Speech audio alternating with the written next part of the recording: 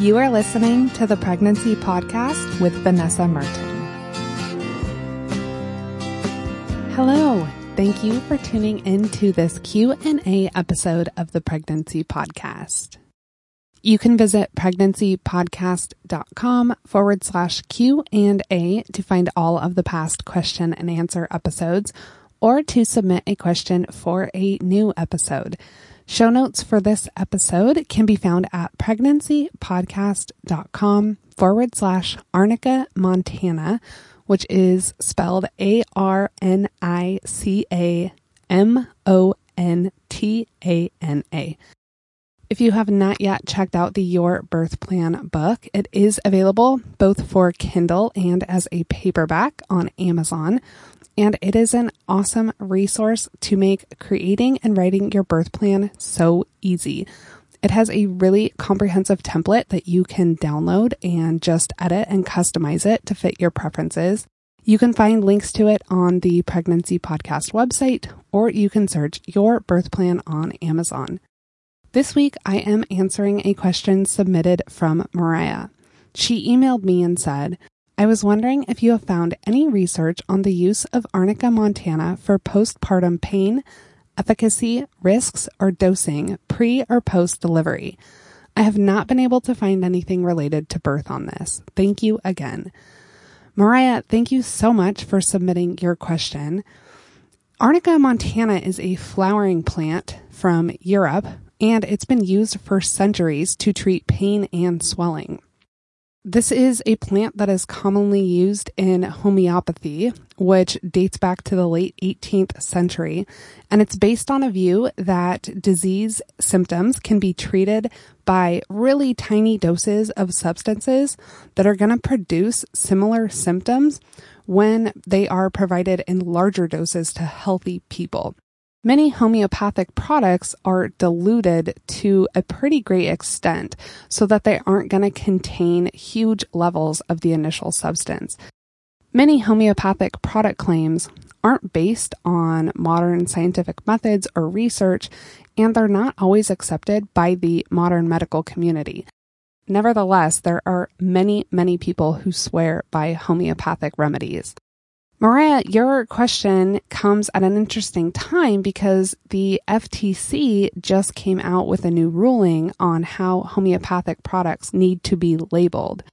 The new FTC ruling says that companies that are producing homeopathic remedies need to be able to provide evidence that they actually work. And if they can't provide that evidence, then they need to add a disclaimer to the packaging that says there is no scientific evidence that the product works, and it also has to state that the product's claims are based only on theories of homeopathy from the 1700s that are not accepted by most modern medical experts. This is a huge change, and I'm sure is one that the homeopathic community is not thrilled about. I will link to an article from NPR that does a really good job of summing up this whole new FTC ruling. And I'll also link to the FTC policy statement if you are interested at all in reading that. I did find a really great review on the effectiveness and safety of Arnica Montana in post-surgical setting pain and inflammation. This review gives a great summary of about every study done on Arnica Montana, and the results are a bit mixed. The majority of the studies are pretty small sample groups, and there are some studies that show benefits of the use of Arnica Montana on things like post-surgical pain and inflammation or bruising, and there are some other studies that show that there was no difference. All of the studies included in this review treat acute conditions.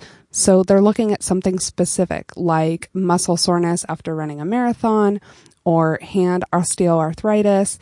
I could not find any studies specific on using Arnica Montana related to birth or anything related to healing postpartum.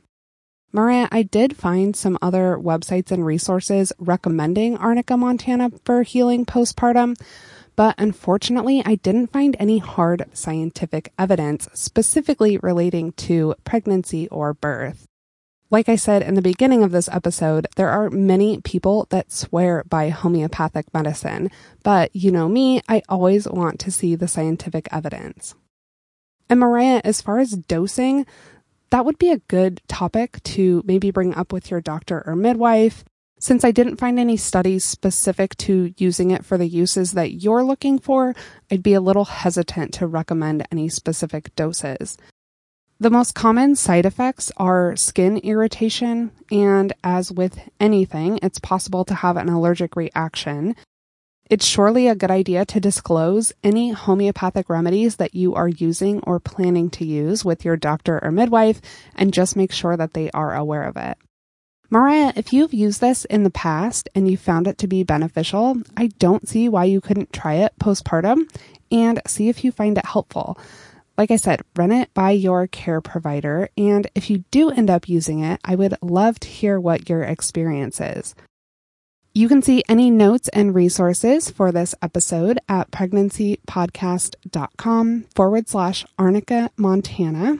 And again, that's ARNICAMONTANA. I hope that you are enjoying the weekly Q&A episodes. And if you have a question that you would like me to answer, you can submit it at pregnancypodcast.com/Q&A. If you are enjoying the podcast, I would super appreciate a review on iTunes. It just takes 1 or 2 minutes, and it makes a big difference in helping other expecting parents find out about this free resource. And if you have already written a review, thank you so very much.